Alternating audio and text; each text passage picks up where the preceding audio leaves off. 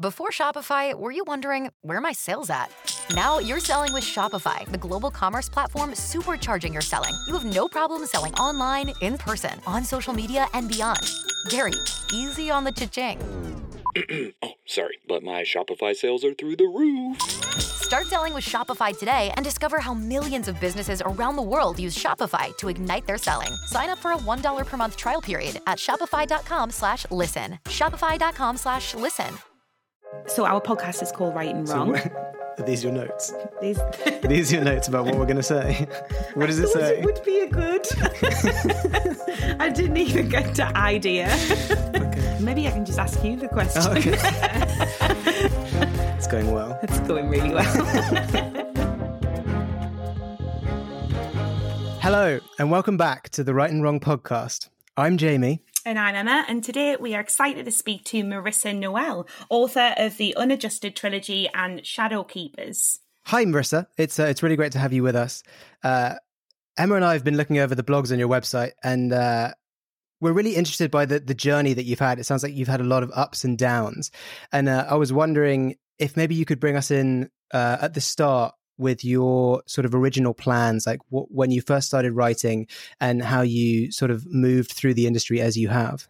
Sure. Hello. Yes, that's quite a story. So really, I had always been a bookworm, but didn't know that I might want to write. I was always kind of like maths and science kid at school. So, it didn't occur to me to actually write. But I'd always had this idea for the science fiction novel. And my dad and I always used to like to discuss implausible theories and things like that. So I thought, okay, well, I'm going to write it. So I did. I spent, a couple of months writing this book and then realized that it didn't have any dialogue and it was only 45,000 words. And I thought, yeah, that's not a book. I need to go and learn how to actually do this. So that's when I first went and did the Writers Bureau short story and novel writing course. And that had a few aha moments where I realized, okay, I need dialogue. People need to talk in my book. That does help, I find. It really does. Yes, it does Sometimes. Yeah. So I learned the structure of a novel and the balance of dialogue and prose and, character development and, really bite-sized chunks of things and rewrote this book, but didn't really know what to do with it. And I had been working on this memoir of my time with an anxiety disorder. And that was the book that I really thought maybe I can help others. But it wasn't until I got the idea for the Unadjusted, which was a real boom moment, kind of wake up in the middle of the night, that I thought, actually, I want to do something with this. And I wrote the book in a month and I started querying. Yeah. Mm-hmm. And I wasn't online. I had no Facebook, Twitter, writer friends. I was totally on my own. I hadn't done English at A-level. I didn't have any industry contacts, Mm-hmm. But I found the Writers and Artists Handbook yearbook thingy. And that's when I thought, okay, I need an agent. I need to write a query letter, whatever that is, not be too personal, which I didn't know at the time. So I started sending off queries and I took a punt on this one agent in Ireland who had no online presence, didn't even say what genres she represented, but I just wrote to her and I said, do you fancy a book about this? And she said, yes, let me read it. And then she had an editor work with me for a couple of months on it.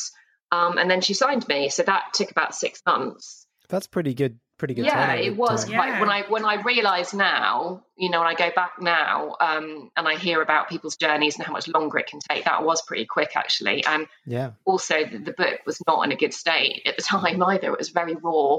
I hadn't really learned how to edit at that point. So it was a very first drafty kind of, here you go. But she must have liked the idea. So that's when I got agent number 1.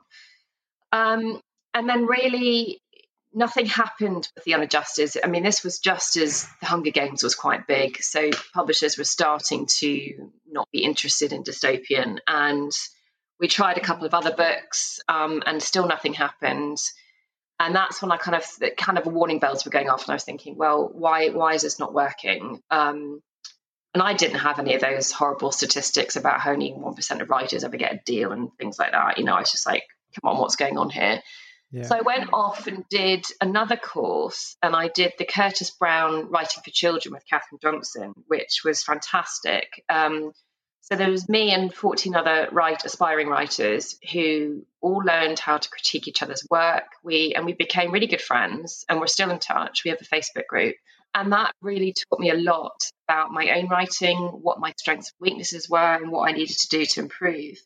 So at that point, I found a different agent, and still with the Unadjusteds, but I'd also already secured a deal with a small startup press in the States through a Twitter pitching contest. Yeah. But so that was unrelated to your agent. You did that. That was unrelated. Yeah, I used to take part in all the Twitter pitching stuff, and invariably got a few likes, but nothing, all small press kind of stuff. But I really liked the vision for the book that she had.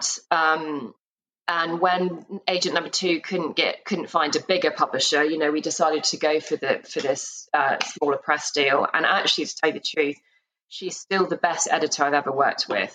She pulled out of me things that I didn't know I had, and really transformed the book into, it's very different to what it was. So important to have a good editor, isn't it? It really is. That you can bounce off, I think. Absolutely. Work with your story on. Because it's so hard to cut down I don't know whether you found this, but do you find it hard to cut down your story once you have a relationship with it as well, and you're so close to it? I do. Do you know, I second guess myself. If I'm editing by myself, I joke with my friends that I always write a perfect first draft, and it's really just because I'm afraid of editing. And because I second guess myself. But if I have somebody tell me, oh, that chapter needs to go, then I feel a lot more clinical about it, and I can do it. But if I don't have that confidence of someone else telling me what to do, then I get stuck, and I'm like, no, I might do the wrong thing, So, and often they'll point things out to you, which when you see it, once someone's told you, oh, this thing doesn't make sense later on with this thing, and then you think about it, and for a second you think, oh yeah, obviously, I don't know how I didn't see that. Absolutely. It's because you're so close to it, or maybe because it did make sense, but you already edited something out. That happens to me a lot.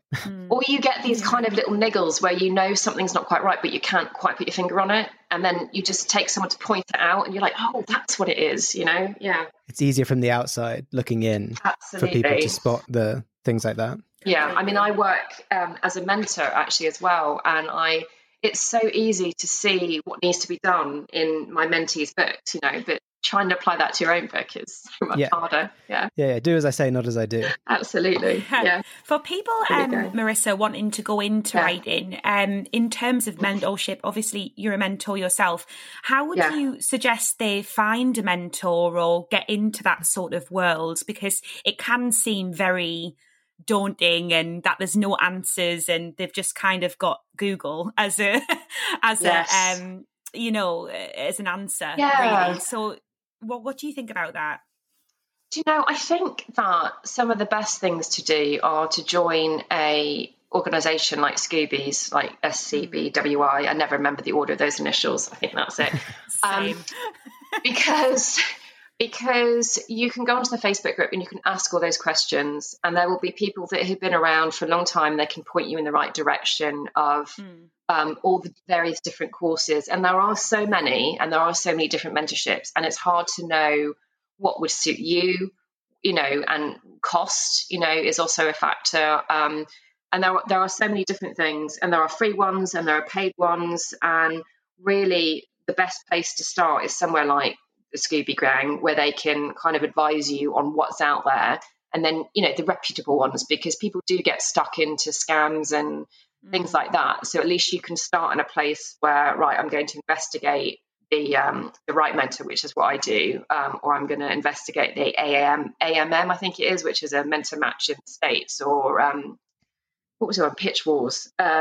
So there's lots and lots of them. Yeah. So it's just about finding what's right for you. And also with Right Mentor, what I do, we have our free, selected summer program, but we also do mentoring throughout the year, paid mentoring. It's actually really reasonable compared to a lot of the other, like Golden Egg that's out there, which, although is fantastic, is going to cost you quite a lot. Yeah. So it just, and that's what you've got to weigh up. You've got to understand, you've got to think, how much can I afford? What do I want? What's going to look good on the CV? What bit do I want to learn? Do I want to learn a whole novel structure? Do I just want to work on character, or do I just need help with my submission package? It does depend on what you need. Yeah, I guess there's a lot of sort of self-awareness that you need to figure out where your key weaknesses are and identify them. Yeah. And in terms of, you've had 3 agents in your career so far. That's correct. Yes. Yes. And in many ways, do you see agents as mentors, or like if you would look, is that what you would look for in an agent? Yes, for me, that's definitely what I want. I would like, somebody, my agent now, Stacey, she's amazing. She's really editorial, and we work on draft after draft of the book until I feel it's almost, you could just publish it. And I'm exhausted, but that's in a good way. Yeah. But you have an agent now, but you are self-publishing the Unadjusted series. That's even though, right. I'm right in thinking that the first one was published by the small press that you That's mentioned. right. It was published by the small press, and then it was a startup press. It was me and another author from Australia. And she decided she wasn't going to carry on with publishing, so we got our rights back. And at that point, my agent was happy for me to re-self-publish it and also publish the rest of the series. Because it's harder to get an interest from a publisher once a book's already been published. So, and I was quite happy because I work really quickly and I write a lot. I needed something out there. So I was quite happy to work on the things with Stacey, but also have my series that was just mine and a little self-publishing experiment, as it were. Oh, okay. So you the Unadjusted, you finished that trilogy and you are self-publishing that. The third one comes out later this year. That's right. I'm right. Yeah. That's right. But you are working on other things, separate books, which you plan to go through traditional publishing. Correct. With your agent. Oh, okay. So does your agent do anything with your self-publishing stuff, or does she just leave that with you? I think that it's with the rights team. So whether that's international or TV or film, etc. But I don't know how hard they're pushing that. Actually, I haven't really experimented. I haven't really asked about that. I'm quite happy just to get on with it. Right. Okay.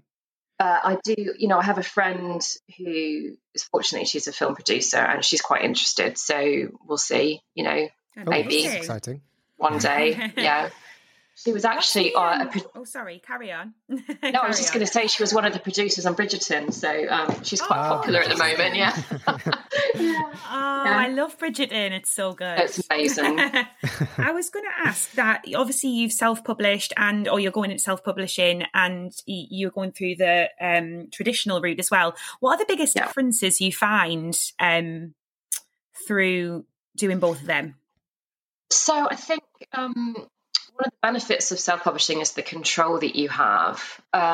It's, you set your costs. If I had a hard time with, for instance, with the first book of the Unadjusted, because it's a dystopian society based upon the idea of a pill can cure anything or regenerate limbs for soldiers that are, have had stepped on IUDs, whatever.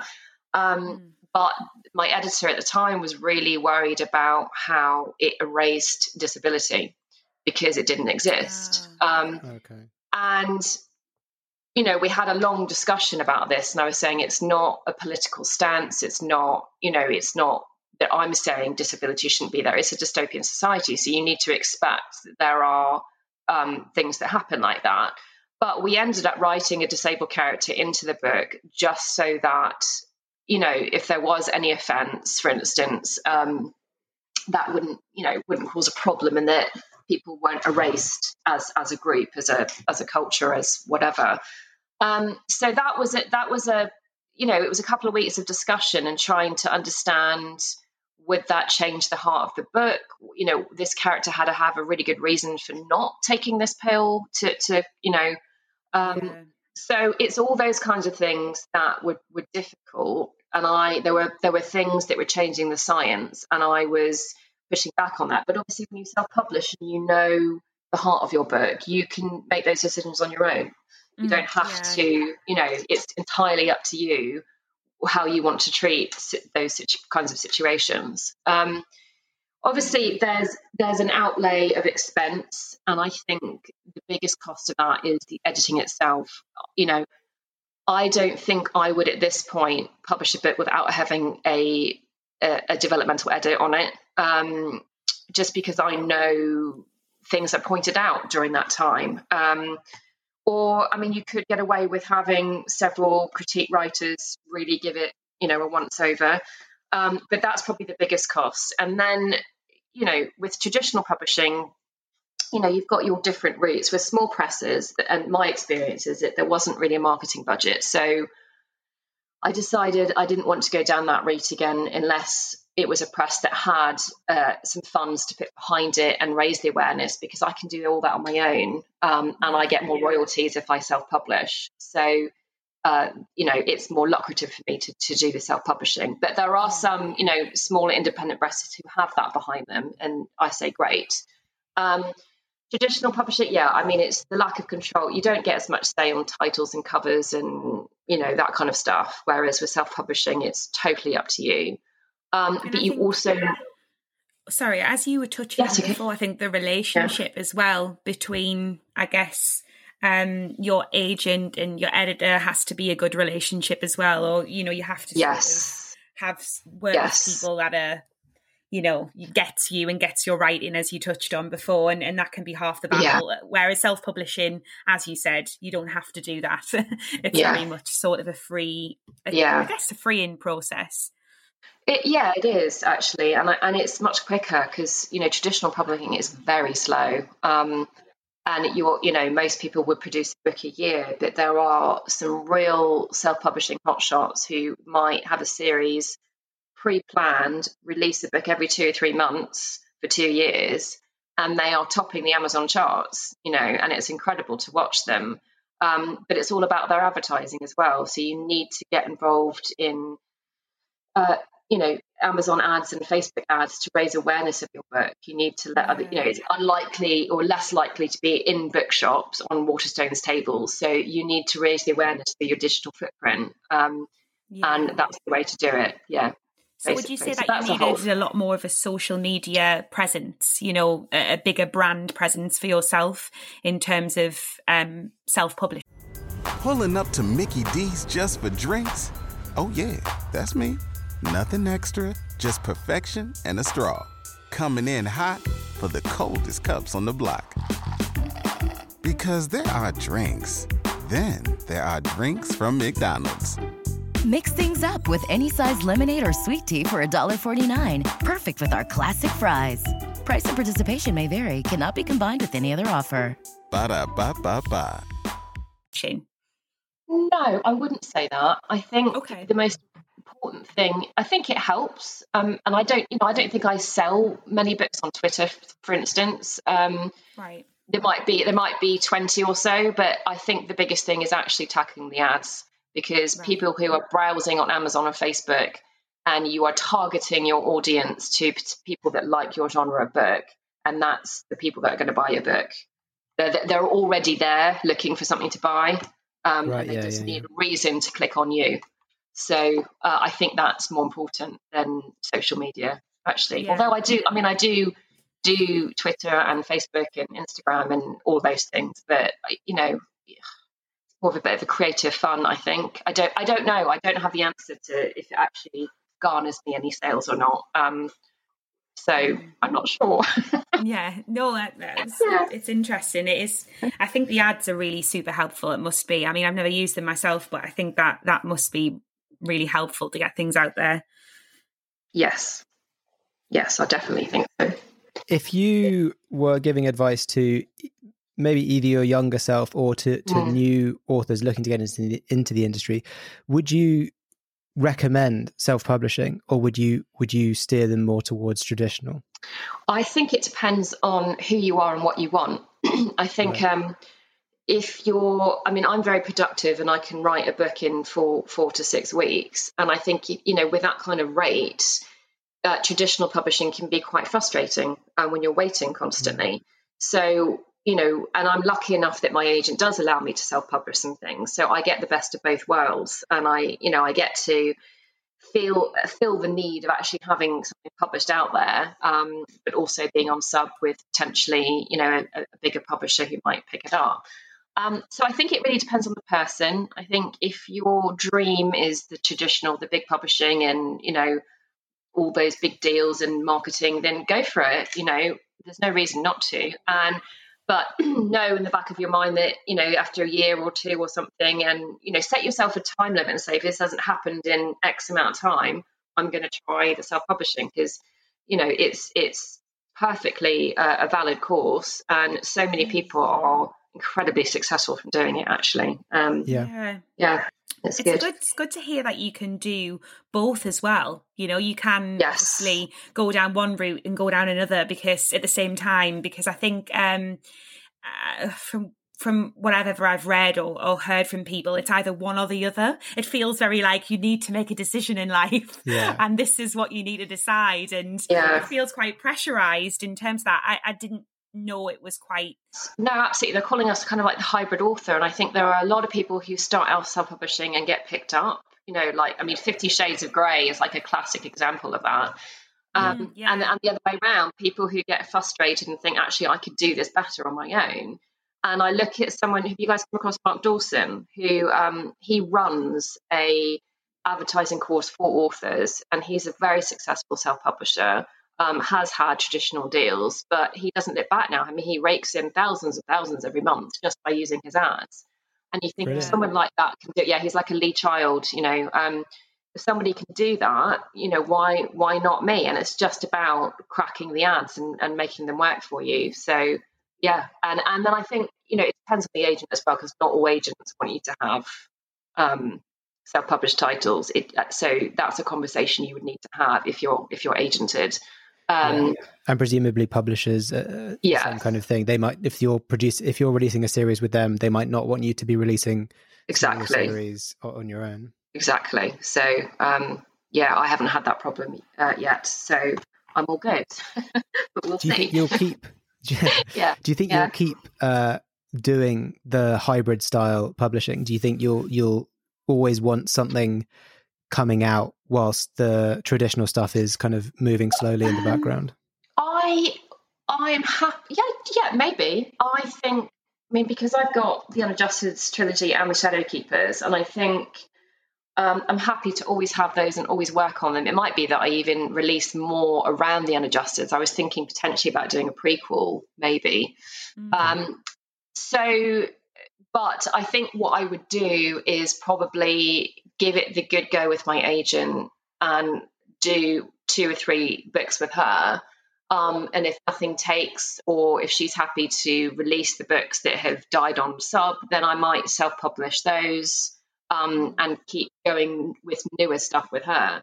So that's kind of how I see it potentially going, because, I'm not, I think I've been around the block a few times. I know it I may not ever get a traditional deal. So I just need to look, plan for whichever way it might go. So we'll see. Yeah, but I'm definitely open to doing more.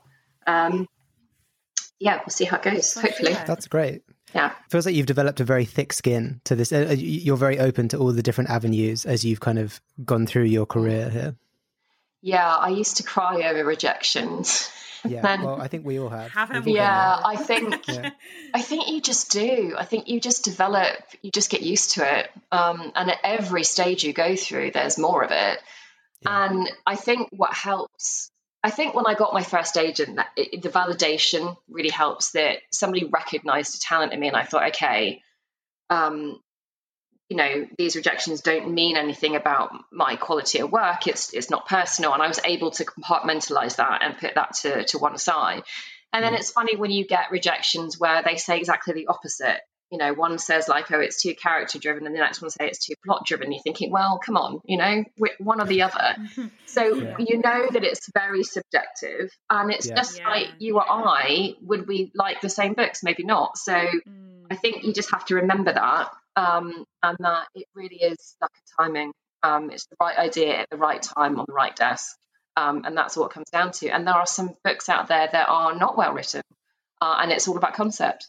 Yeah, it's so true. Yeah, you speak a lot about, you know, mental health and within your books and your characters. Is there an inspiration for this? Yes. So when I was at my first term of university, I lost 2 friends to meningitis, and I developed an anxiety disorder.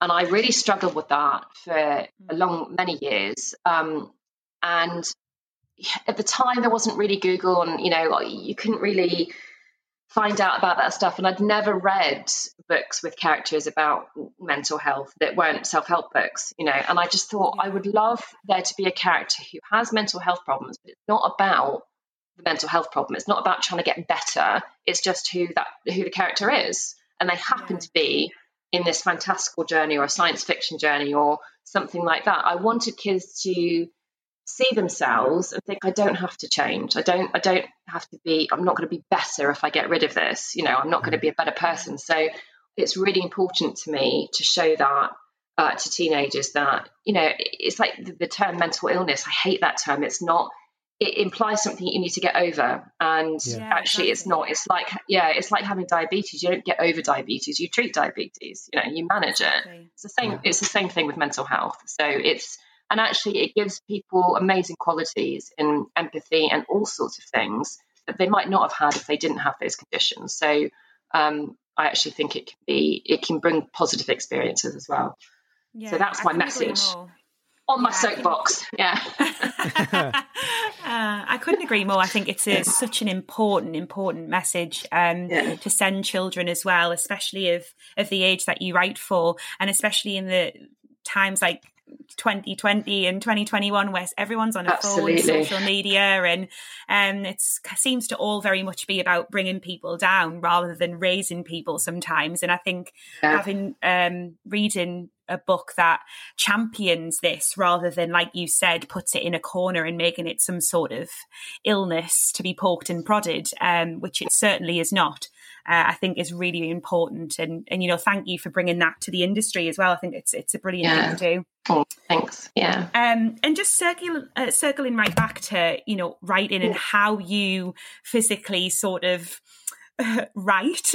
Do you find it hard do you write in short spurts, or do you sit there for hours and kind of scroll away, or, how do you find the best process? I prefer to have marathon sessions. I like to get down, I'd say close to 5K in a day if I can. That's not always possible. I'm miserable if I don't get at least 2K down. This is really when I'm first drafting. And I have been known to do more than that.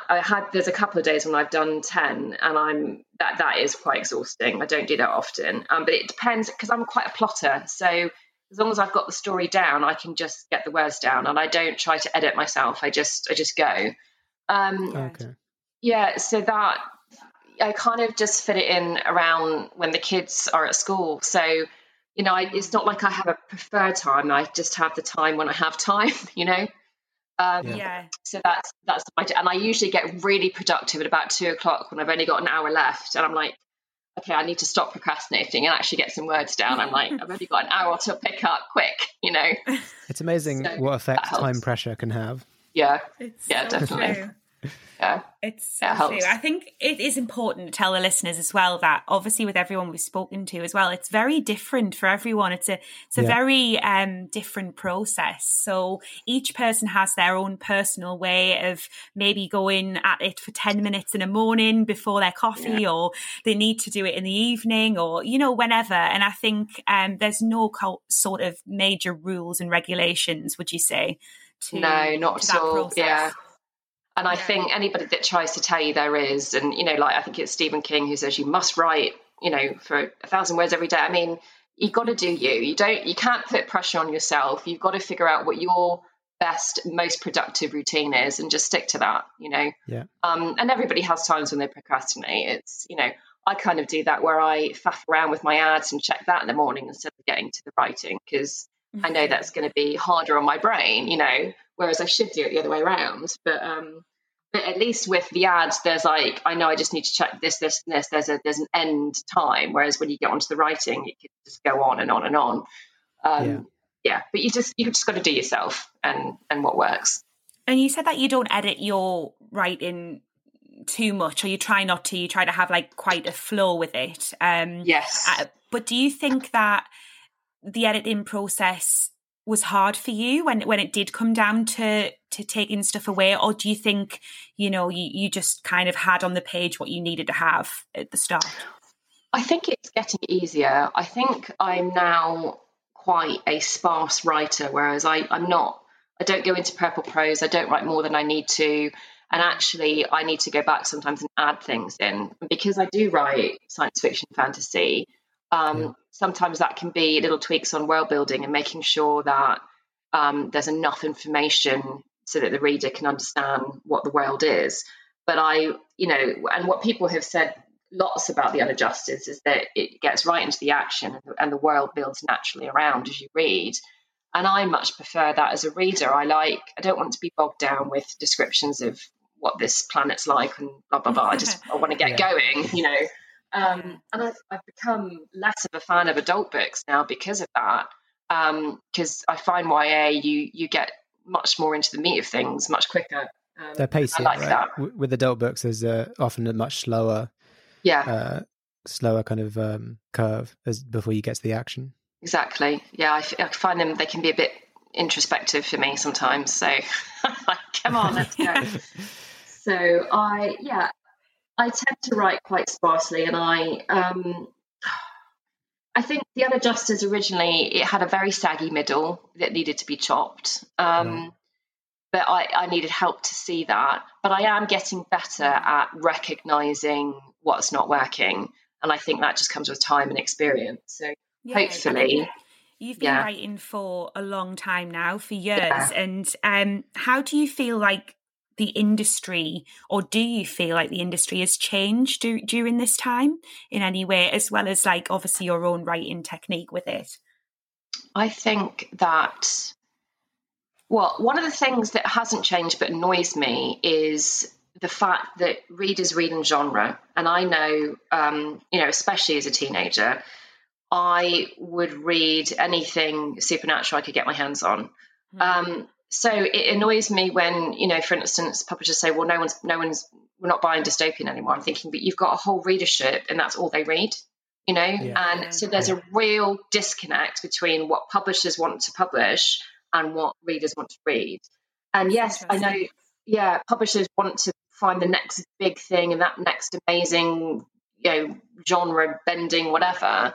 But you can do that at the same time. I think you still need to provide for your readers what they want. And I imagine sales would be pretty good if they did that. So that kind of annoys me. I think what's changing is the diversity angles.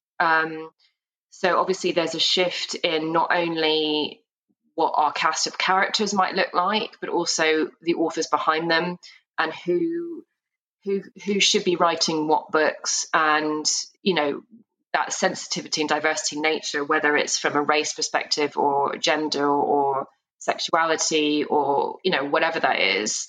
And it's tricky. It's a tricky minefield to navigate at the moment, because there are people who could write a really well researched book that might be outside their field. That I think it's tricky. It's a tricky time. It's a minefield. Yeah, it's a lot. It really is.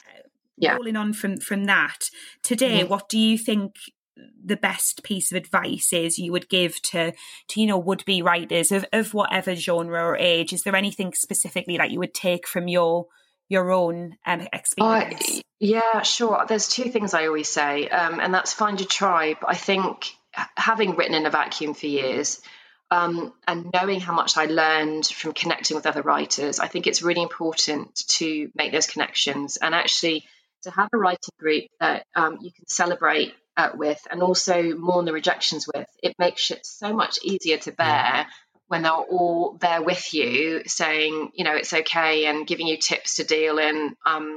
My writing group, we all send each other fart gifts to cheer each other up. So that's what we do. So you find your thing, and it immediately takes the sting out of things, and you just giggle about who can find the most ridiculous gift, and you know you're not alone. So that's really do that. And perseverance, I think it's not going to happen if you give up. So it's fine to take breaks and it's fine to do other things. But if it's what you really want, then just keep going, keep learning, keep finding people, keep reading, keep doing as much as you can to improve yourself and get your work out there. Yeah, it's not a race. Yeah. Well, if it is a race, it's a marathon, not a sprint. Yeah, exactly. I think that marathons are hard. I mean, yeah. Yeah. I think that about rounds up the interview for now, and that means we have just one question left to ask you. Oh, it's the evil question. We tried our hardest, and the question is: if you were stranded on a desert island with a single book, which would you choose? I had two because I'm naughty and I couldn't choose one. Fair. I have The Watchers by Dean Koontz, who is my favourite author. I discovered him when I was about 11. I lived in the same town in California, actually, as him. And he really got me into the supernatural and horror. And it's my favourite of his books. I love it. And it's also about genetics. So maybe that's what inspired me with The Unadjusted. Who knows? I'm sure. And the other one is probably a bit of a boring choice, but I can't not say it, and it's The Hunger Games. I love The Hunger Games. I mean, it's a classic. It's a modern classic. It's so good. It really is. And I've just been rewatching all the movies again, and I sit there with a smile on my face. And I love it. I love the story. I just think it's amazing. It's one of those books you just want to be in. What I do, at least. I really like the story. Yeah, it's great. It's great for female characters as well, like powerful females. I think it is actually. Yes. So those are my two, if I'm allowed to. Oh, thank you so much, Marisa. Thank you. You're very welcome. You've been really informative and really helpful. Thank you. Hopefully we'll speak to you later on down your journey as well, and good luck with everything you're doing. It's really exciting. No, I'd be delighted. To keep up with everything that Marisa is doing, you can follow her on Instagram and Twitter at Marisa Noelle77. To make sure you don't miss an episode of this podcast, follow us on Twitter at Right and Wrong UK and on Instagram at Right and Wrong Podcast. Thanks so much for listening, and we will see you in the next episode.